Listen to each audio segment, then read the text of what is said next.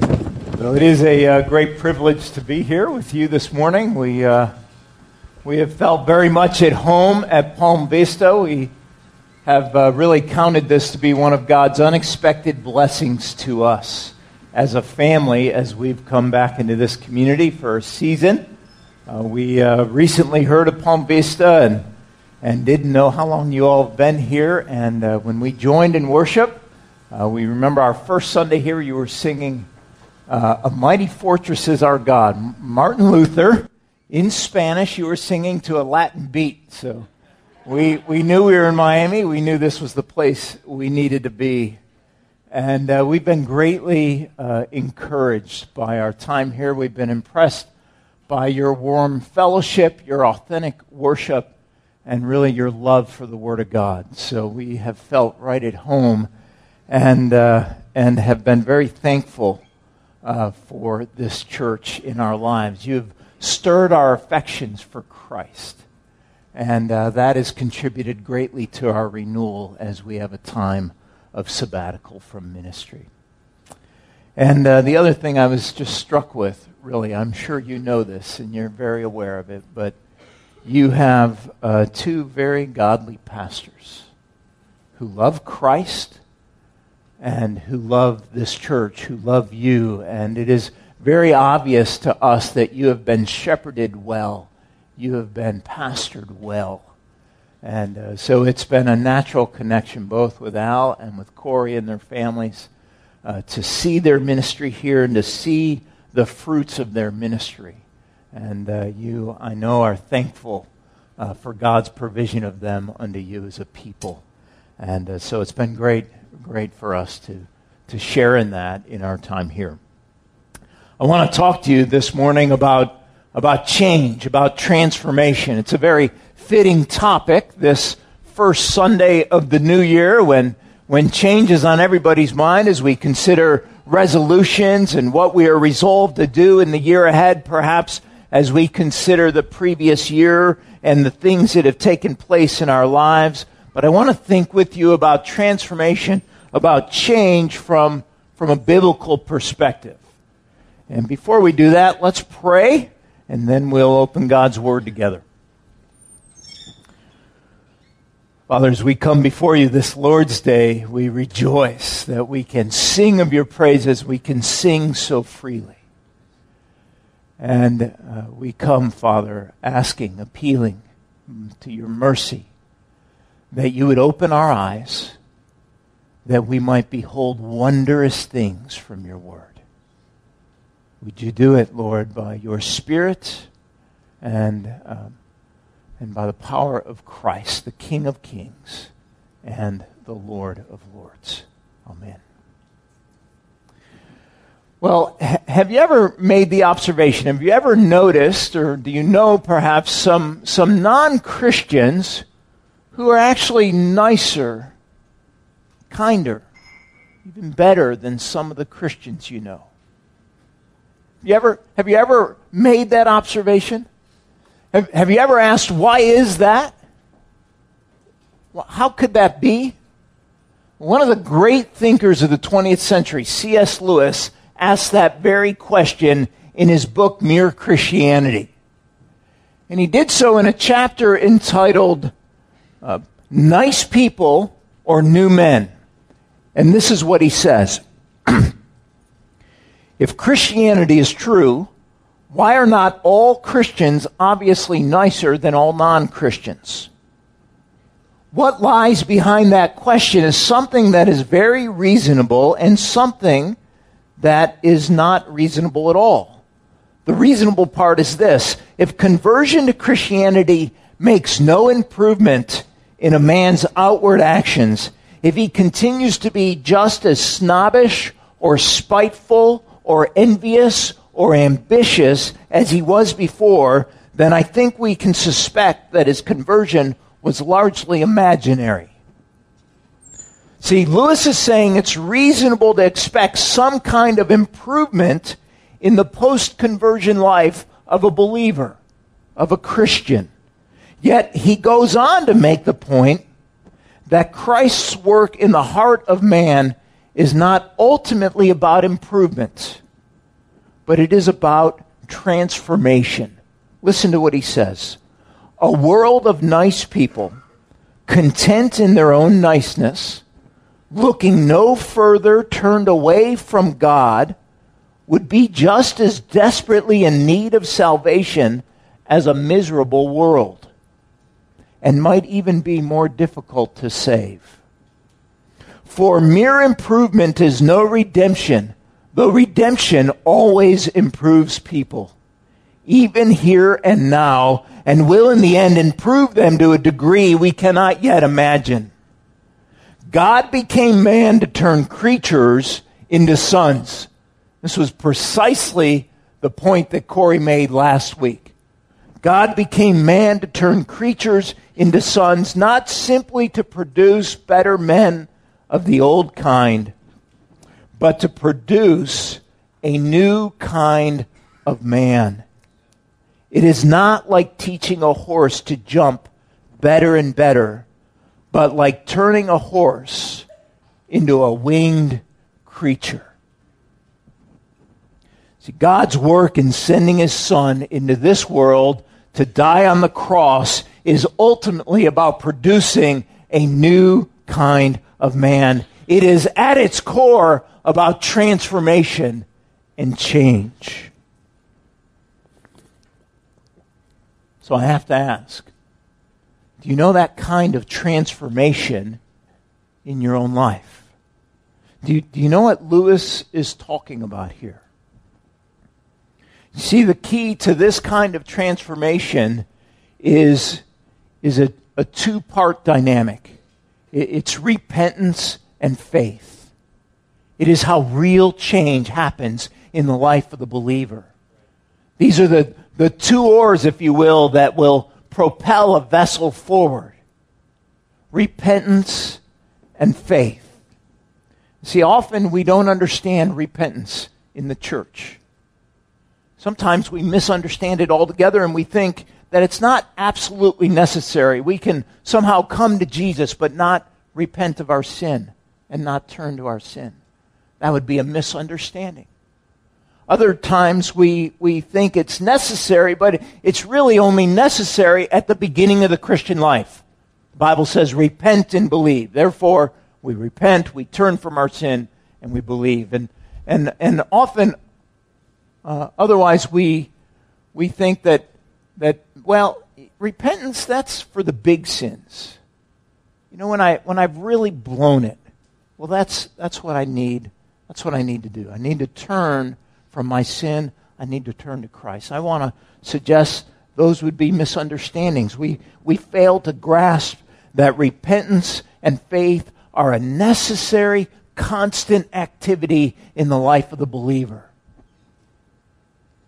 You see, the gospel is not just a truth about us, that we are sinful and need a Savior, and that Christ died on the cross and raised again and conquered sin and death.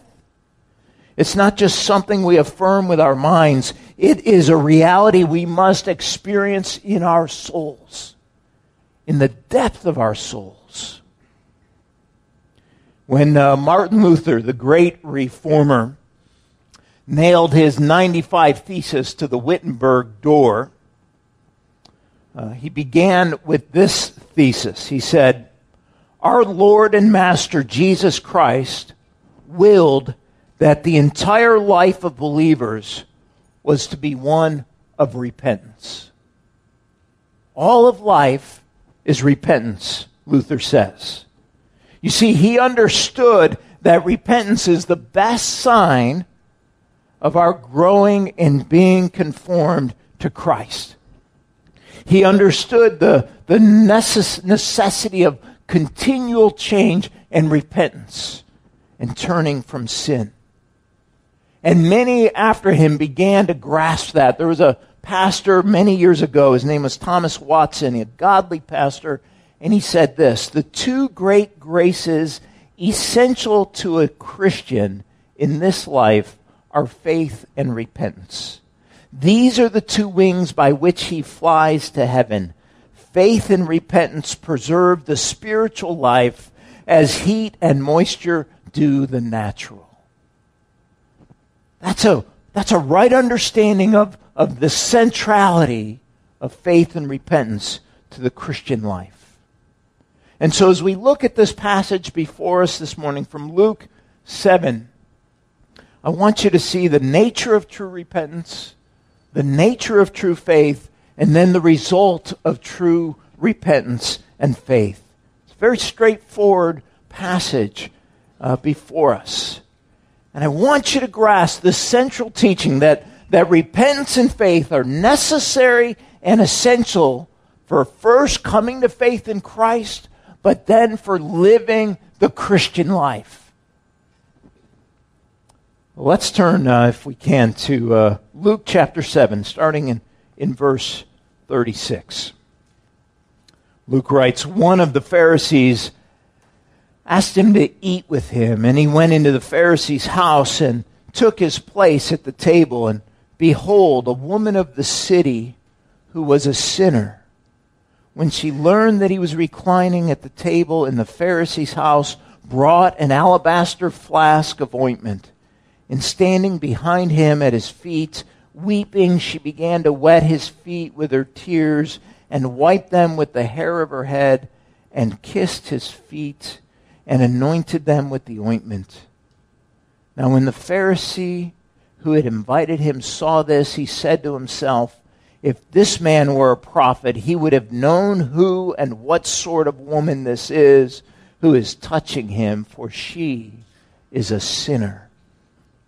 And Jesus answering said to him, Simon, I have something to say to you. And Simon answered, say it, teacher. So our story begins with Jesus invited into the home of Simon, a Pharisee. And as you know, the Pharisees were the power brokers of the day. They were the religious leaders in a religiocentric society.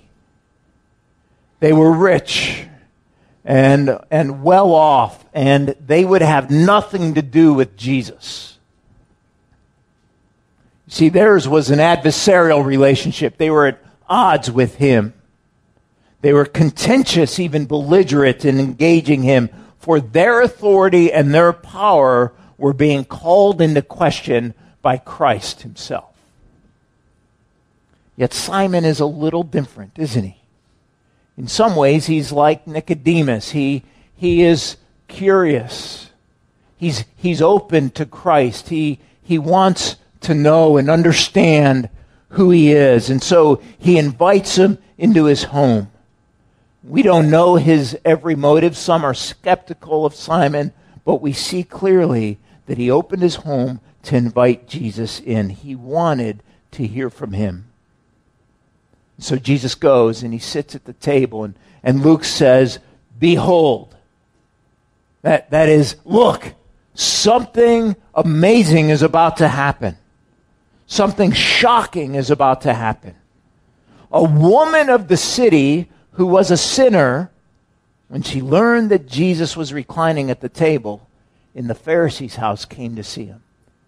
You see, this woman wanted to see Jesus as well, in the same way that Simon did. But she comes differently. See, this woman of the city is a term that meant she was a professional prostitute. She was well known in the city as a woman of ill repute. 3 times in the passage she's described as a sinner. She's devoted to her sin. And so a woman who had lived a life of sexual sin comes to visit Jesus while he's in the home of this upstanding, righteous Pharisee. That is scandalous. That is shocking. And the reader wouldn't miss this.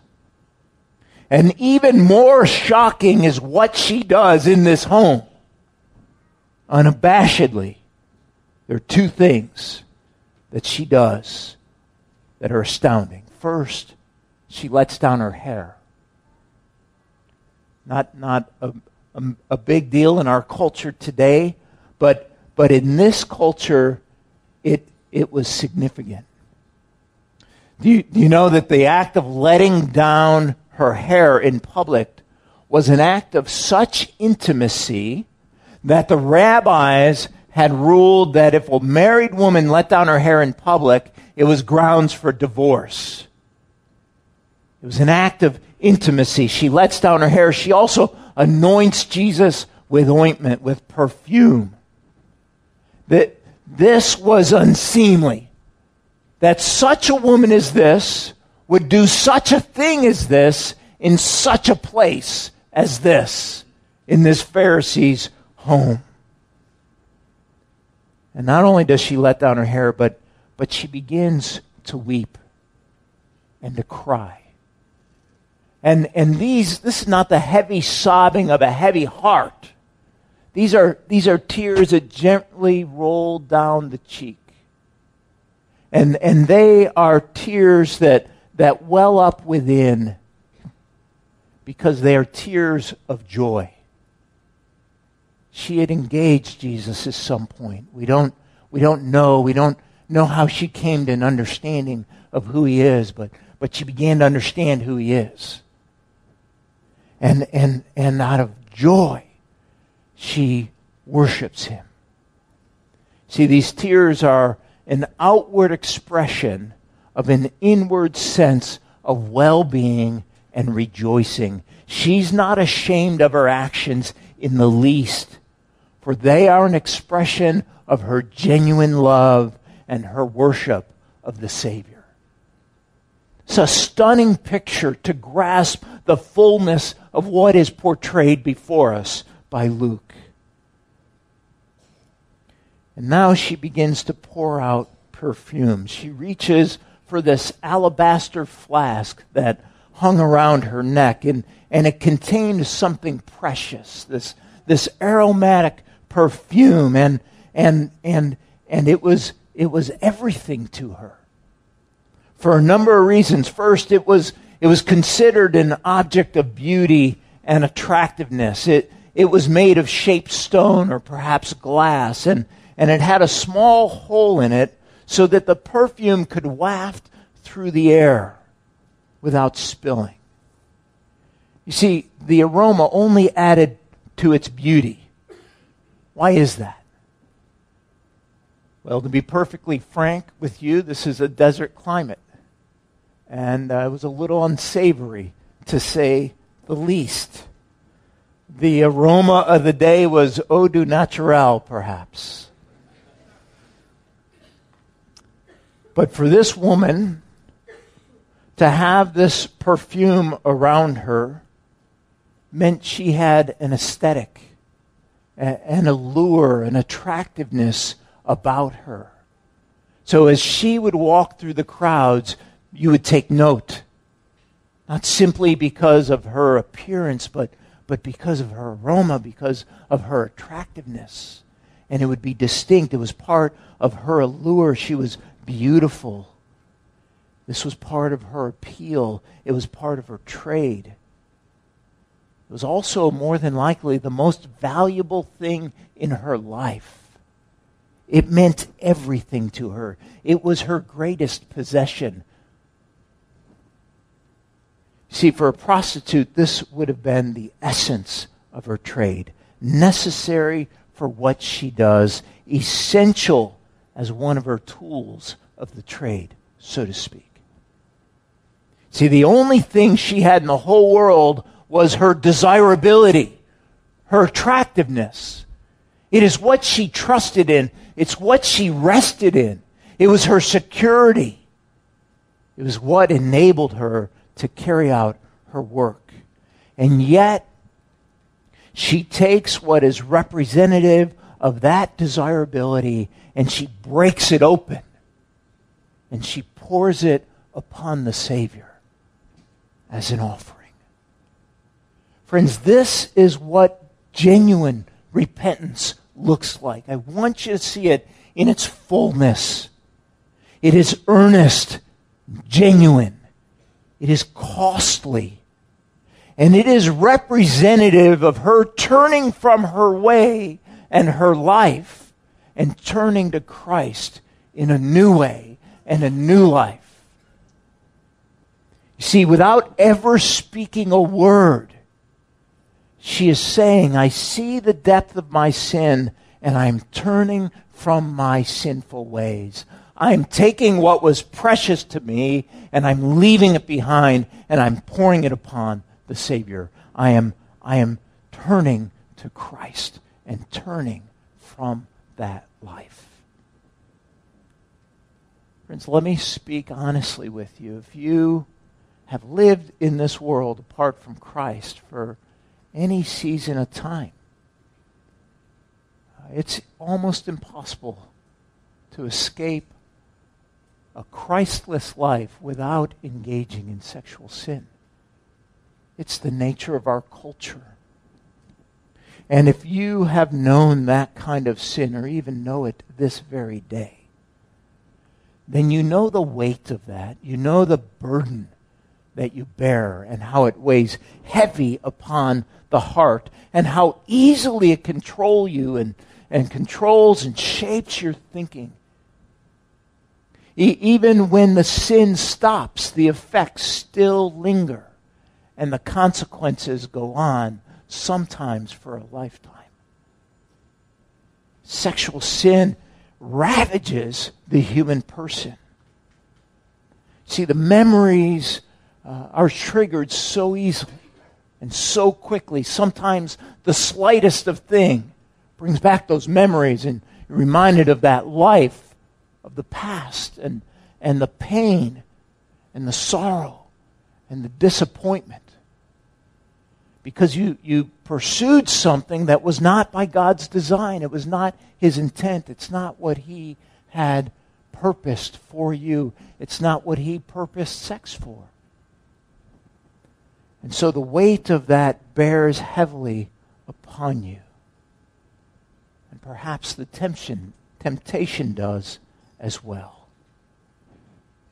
If that's the case, I want you to look at this woman this morning. I want you to see her with great clarity. See, for her to take these things that were precious to her, her hair and her perfume, and give them to Jesus, was to say, there is a better way to use these things. There is a better way to use my body for God's purposes and not my own, for God's pleasure and not my own. She is saying, these things are yours, Lord. They are no longer mine. I will no longer need them. I give them to you. I've always trusted in my desirability, in my beauty, and now I trust in you. No longer will this be the thing I trust in. No longer will it master me. No longer will it control me. You see, her repentance is genuine. It is authentic. It is costly. It's the evidence of genuine, godly sorrow for her sin. And it exhibits her brokenness, her contrition, her self-denial, and her humility. It is a beautiful repentance in the eyes of the Savior. So I have to ask you this morning, as the Lord has brought you here, has purposed that you be here this very day, if you know this kind of repentance. And I have to ask, what are these things that you cling to, that you take your security and your confidence from, that you trust in? Well, are they beauty and desirability and physical attractiveness? Perhaps. Maybe they're wealth and riches and security from your own abilities to procure these things. Maybe it's your job, your ability to excel professionally, that your confidence and your trust is in. Maybe it's power, control, or your independence. These are the things that you hold on to. What are they for you? And what would it mean for you to turn from these things and trusting in these things to turn to Christ and trusting in Christ? Well, there's at least 3 lessons I want to learn from this picture of repentance this morning. The first is this, that a deep sense of our sin is absolutely necessary for genuine repentance to ever occur. It has to start with that understanding of our sin and a conviction of sin. Some of you have been in church for a long time, maybe your whole life, and maybe you haven't seen much growth. Maybe you find yourself kind of on the treadmill, if you will, and battling the same things and not seeing the kind of growth you would desire. And I want to suggest if that's the case, then maybe you don't have an awareness, a sense of sin and the offense of that before God. Perhaps when your conscience becomes tender and it's pricked, instead of dealing with it, you turn from it. Instead of seeing it for what it is, maybe temper or anger or just impatience or the things that so easily kind of run through our lives, instead of addressing that and bringing it before Christ, you turn from it. You deaden yourself to it. You don't deal with it. And you don't see your sin for what it is before Christ. See, there's no dynamic of repentance and faith if that's what's going on. There's no propelling forward because that engine is not in place. See, when God pricks your conscience, you file away that sense of guilt, if you will, because you have no place to address it. I want to address just 5 very insufficient ways we deal with that guilt or that tender conscience to particular things in our lives. Just very simply, these are the ways we dismiss it. First, we might minimize it. We don't call it what it is. Well, it's not a lie. It's a fib. It's a little white lie. It's just kind of stretching the truth a little. We call it something else. We minimize it. We also excuse it. I was having a bad day. I'm not feeling very well. I have a headache. It's not, it's just been a hard day, and we excuse our actions. I'm under a lot of pressure, a lot of stress right now, and we don't rightly address it. We will often, thirdly, blame shift. It's not my fault. It's his fault. It's her fault. It's somebody else's fault or the circumstances, but it's not me. In our home, we call that the blame game. And it happens quite easily, I must say. Sometimes we'll medicate it. We will deaden ourselves to that sense of sin. We will drink our way out of it or find some other vehicle to escape it. That's the 5th thing. We will look to run from it, to escape it through fantasy, through illicit relationships, through social networking, even through busyness. That we find ways to make ourselves so busy that we don't really have to deal with that sense of conviction of sin in our own hearts. That's how easily we can dismiss it. And if those are the things we do, if those are the habits we practice, then we are not turning to Christ in repentance and faith. You see, what we need to do is to pursue genuine repentance, and we can do that in 4 very straightforward ways. It starts by examining our own hearts, that we actually take time and set it aside, that we would prayerfully, under the guidance of the Spirit, examine our hearts before Christ to say, Lord, what are you showing me about my life and about how I speak to my wife and how I raise my children and how I conduct myself in my business and with my coworkers? What are the things you want to show me in my own heart? And as he shows us, we need to be honest about our sin and not minimize it or dismiss it. We need to root out deceit. We need to uncover sin and not hide from it, but bring it rightly to God. thirdly, we need to look at our motives. What drives us? Why do we do the things we do? Why do we say the things we say? What are the motives of my heart as I do these things? And lastly, we need to cultivate a heart inclined toward godly sorrow for sin. Sin has become so commonplace. It always has been in our culture since the fall.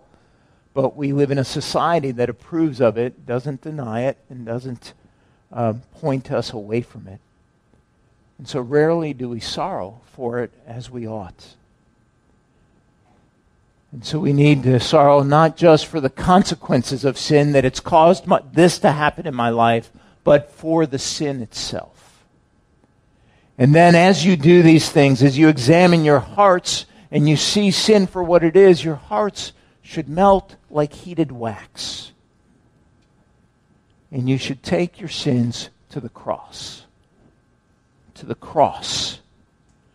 And stop unmasking your sin. You can't just do that. You can't just see it for what it is. You have to rightly deal with it and then seek the forgiveness of Christ. It is what His blood was shed for. The more you practice these things, the more you grow in grace. The more you grow in grace, the more you are transformed and changed by Christ. See, when you repent, you are admitting you're not good.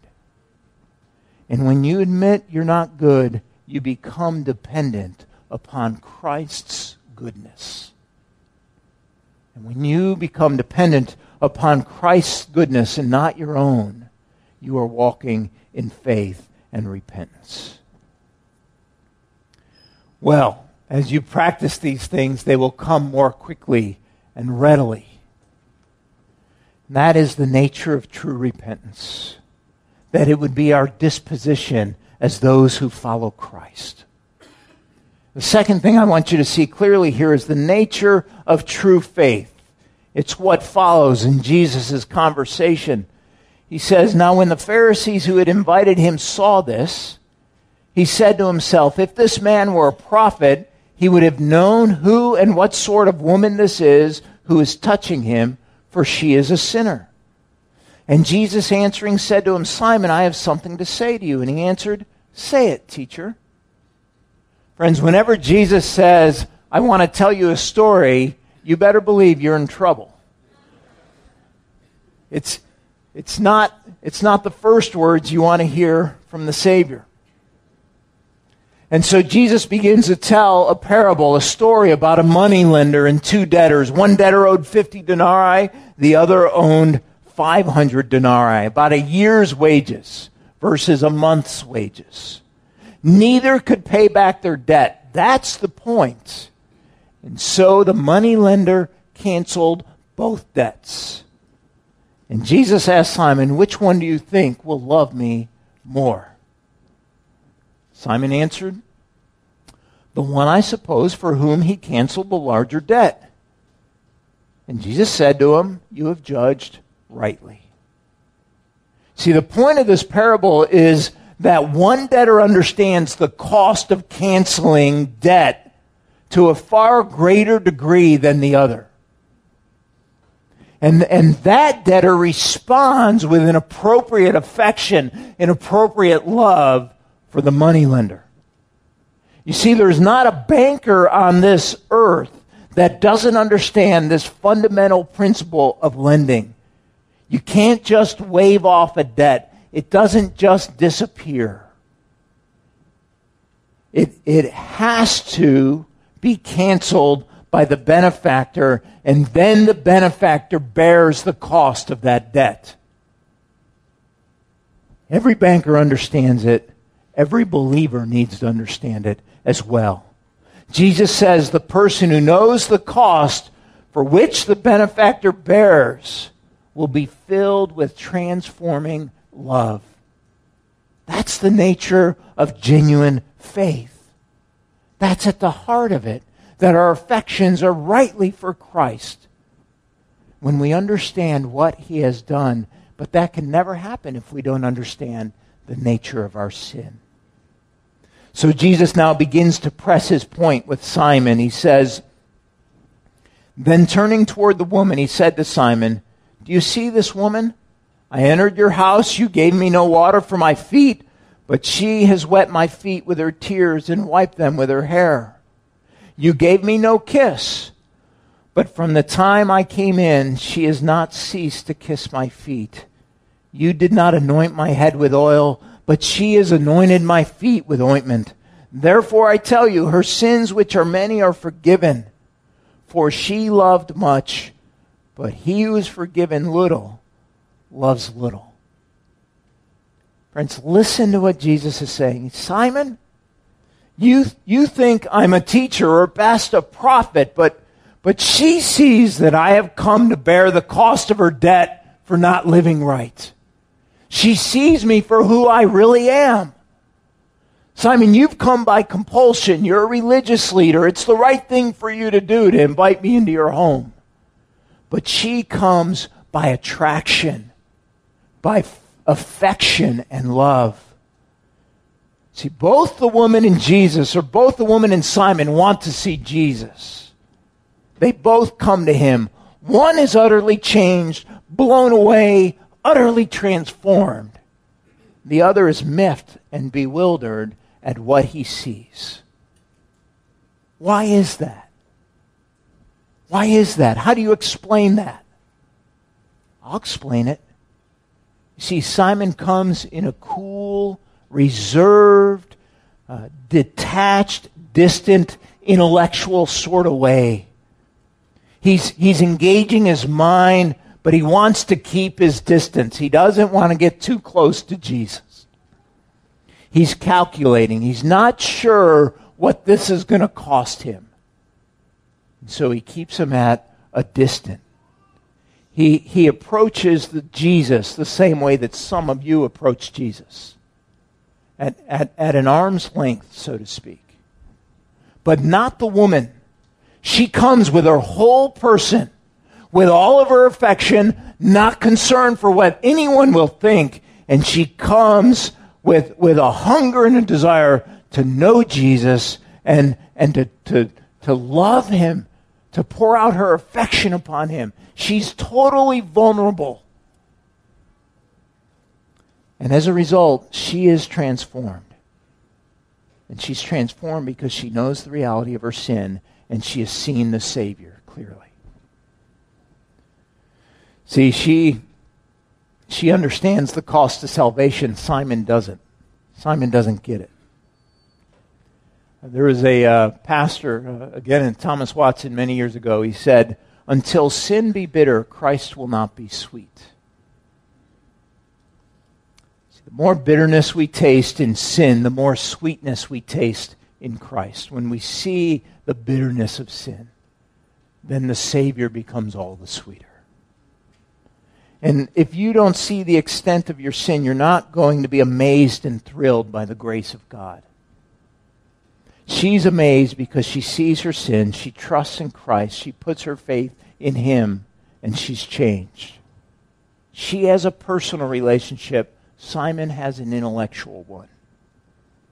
If you don't know the kind of joy that characterized this woman, then perhaps it's because you don't know the depth of your sin. And you haven't seen the forgiveness of Christ like she has seen it.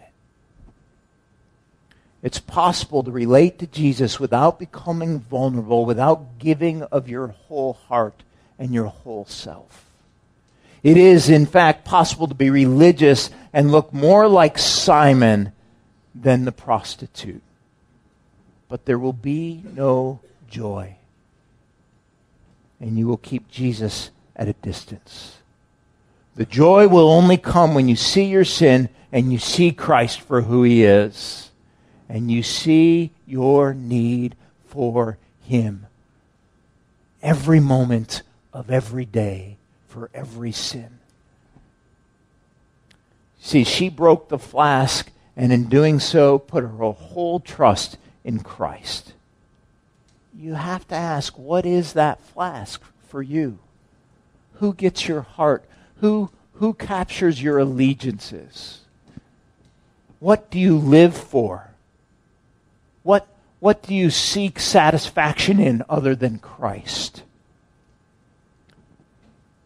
Will they ultimately satisfy you?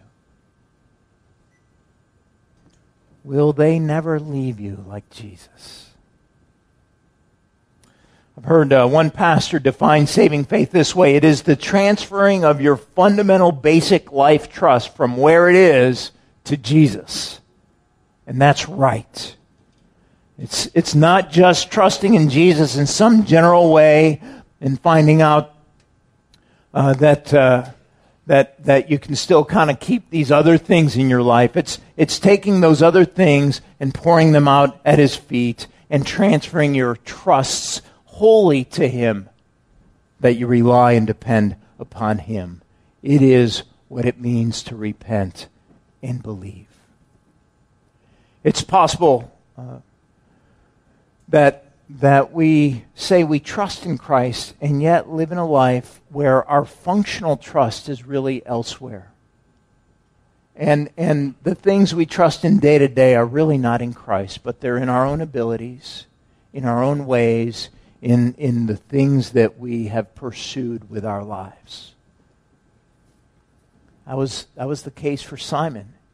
He had excelled as a religious leader. That's where his confidence and his identity came from. And so he misses Christ completely. And Jesus says to him, "Look at you, Simon. You're distant. You're aloof. There's been no change, no transformation in you. You have disdain for this woman. You don't understand that you are like her. You are sneering at her. You are a slave of your religion and your righteousness and your responsibility, and you have missed completely who I am." She doesn't care of what others think of her at all. And she marvels at the wonders of grace. Simon, you don't understand your sin, and you don't understand the cost of my sacrifice for you. You don't see me pouring myself out for you because you don't think you need a Savior. You don't see yourself as being that bad. She makes me preeminent above all things. You treat me like just another guest. If you're like Simon, and you try to live under the lie that you're all right, then you will miss your need for Christ and you'll be miserable in this life. And you will seek satisfaction and joy somewhere else, and it will never satisfy, ever. This woman sees the cost of salvation.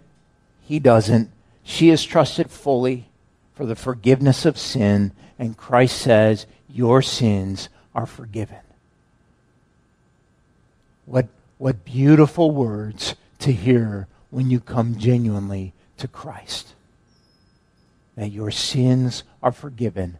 There is no weight of the sin that can prevent you from the forgiveness of Christ. There's no sin that is greater than the forgiveness and the love of Christ.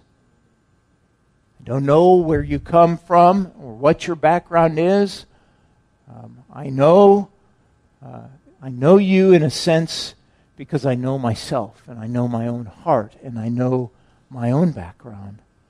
And I know the forgiveness of Christ for sin, and His forgiveness is far greater than any sin that I have pursued with my life.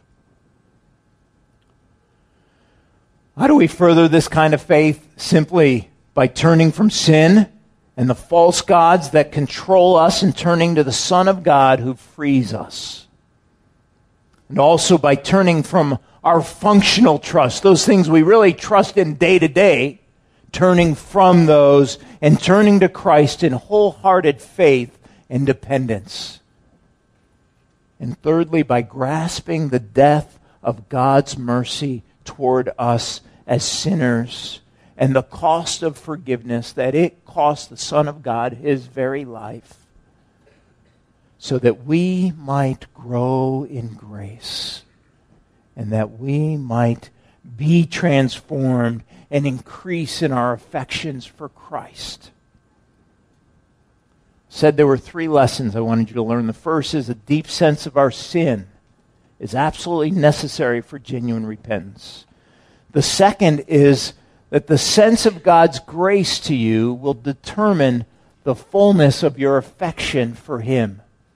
The more you understand Christ's work on the cross and what He's done for you, the more your affections, your love will increase and grow for God. And there's a third lesson, and I'll conclude here. It's pertaining to the result of true repentance and faith. It is the lesson of divine love. What's the result in this woman's life? Verse 50, Jesus says, "Your faith has saved you. Go in peace." Go in peace. Go in peace. That's the result of true repentance. See, the lesson is this, that the love of the Savior is greater than the sin of the sinner. The love of the Savior is greater than the sin of the sinner. And this woman comes face to face with her sin, and she repents, and in doing so, her sins don't mitigate against her joy. In fact, the deeper she repents, the more joy and peace she leaves with, because she's been honest about her sin. She sees Jesus for who He truly is, as sovereign creator, redeemer, king, the only one who's able to forgive sin. Luke doesn't want you to miss that.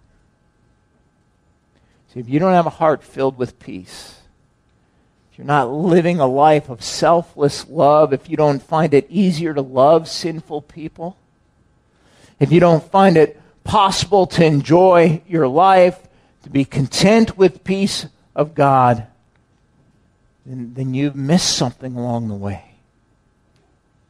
If you are critical all the time, or you're complaining all the time, or you're finding fault in everyone else, or perhaps you're bitter, or angry, or despairing, or hopeless, or spiteful, or snobbish, or envious, or obstinate,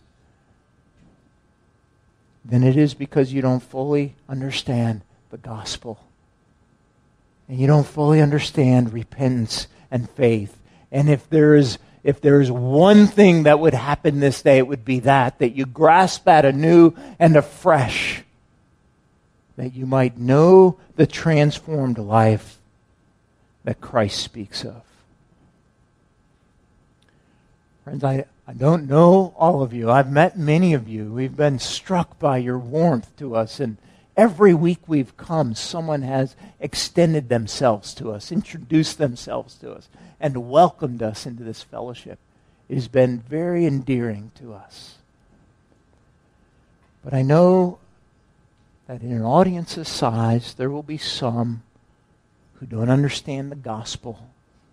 There will be some who are not Christian, who may be just religious. And you're not living out of the gospel, but something else.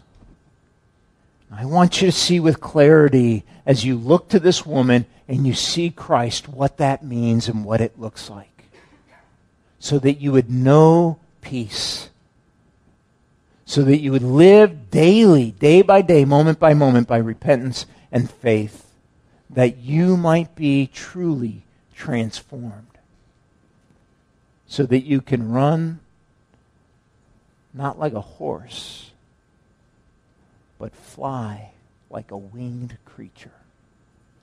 Let us pray.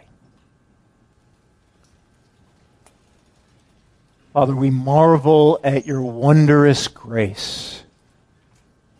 Beyond anything we could have scripted, Lord. Because you deal rightly with our sin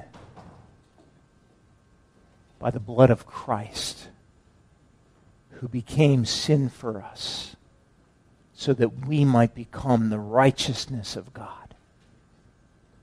Father, for those who hear this day, I pray you would press your word upon their hearts, for there to be repentance and faith, that they would see you, Christ, in all your beauty, in all your grandeur, and all your loveliness, that their affections would be for you and you alone, that their trust would be in you alone,